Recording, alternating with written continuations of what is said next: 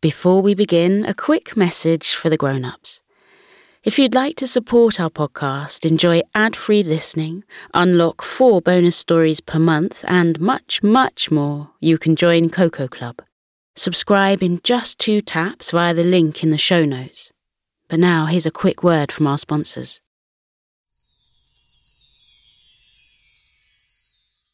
Hey, Abby here. You can listen to this episode in full by joining the Coco Club today. You'll unlock the weekly Wednesday episode, enjoy ad-free listening, and help support Coco's sleep so we can keep making the show. Sign up on Apple Podcasts, or for all other podcast players, click the Supercast link in the show notes. Anyway, here's a preview of this very special episode. As Hector and Sunny walked away from the concert, Hector said, "It does feel like a magical evening, doesn't it? As if something really wonderful is going to happen soon." Sunny smiled at her best friend. Hector, are you getting one of your feelings again? Are we about to go on another magical adventure? Hector's furry brow creased a little. He said, "I'm not sure. I can feel magic in the air, but it's a different kind of magic this time, and I'm not sure why."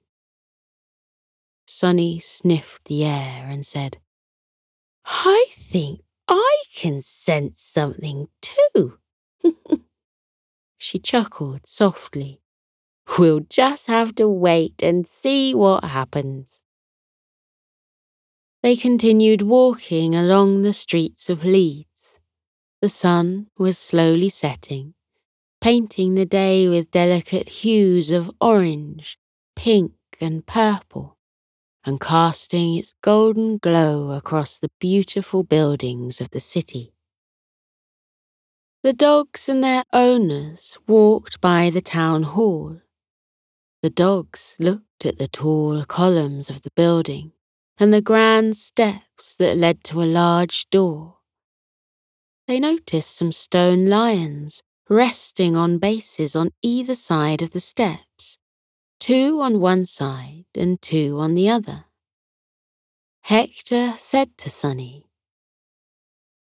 "Those stone lions look like they might come to life at any moment." Sunny smiled and said, "You are so funny, Hector. Stone lions don't come to life." Just then, chimes sounded out from the elegant clock tower of the town hall. The bell in the tower chimed over and over again.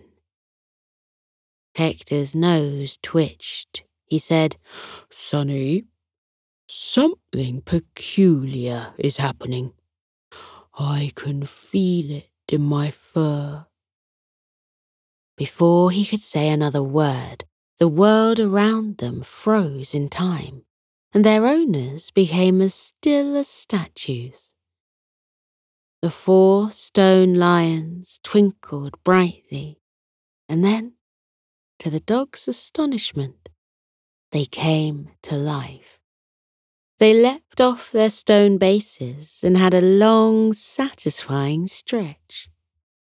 Hector and Sunny were so surprised that all they could do was stand and stare at the lion. The stone lions padded down the steps and had another long stretch. One of them said it was a lovely evening for a stroll around the city. Sunny couldn't help herself from saying, "Do you, do that every night?" The nearest stone lion jumped in surprise, looked left and right, and asked, "Who said that?" Sunny waved her paw. It was me. Sorry, I didn't mean to startle you."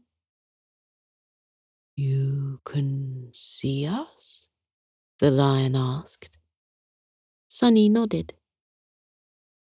"I can see you too."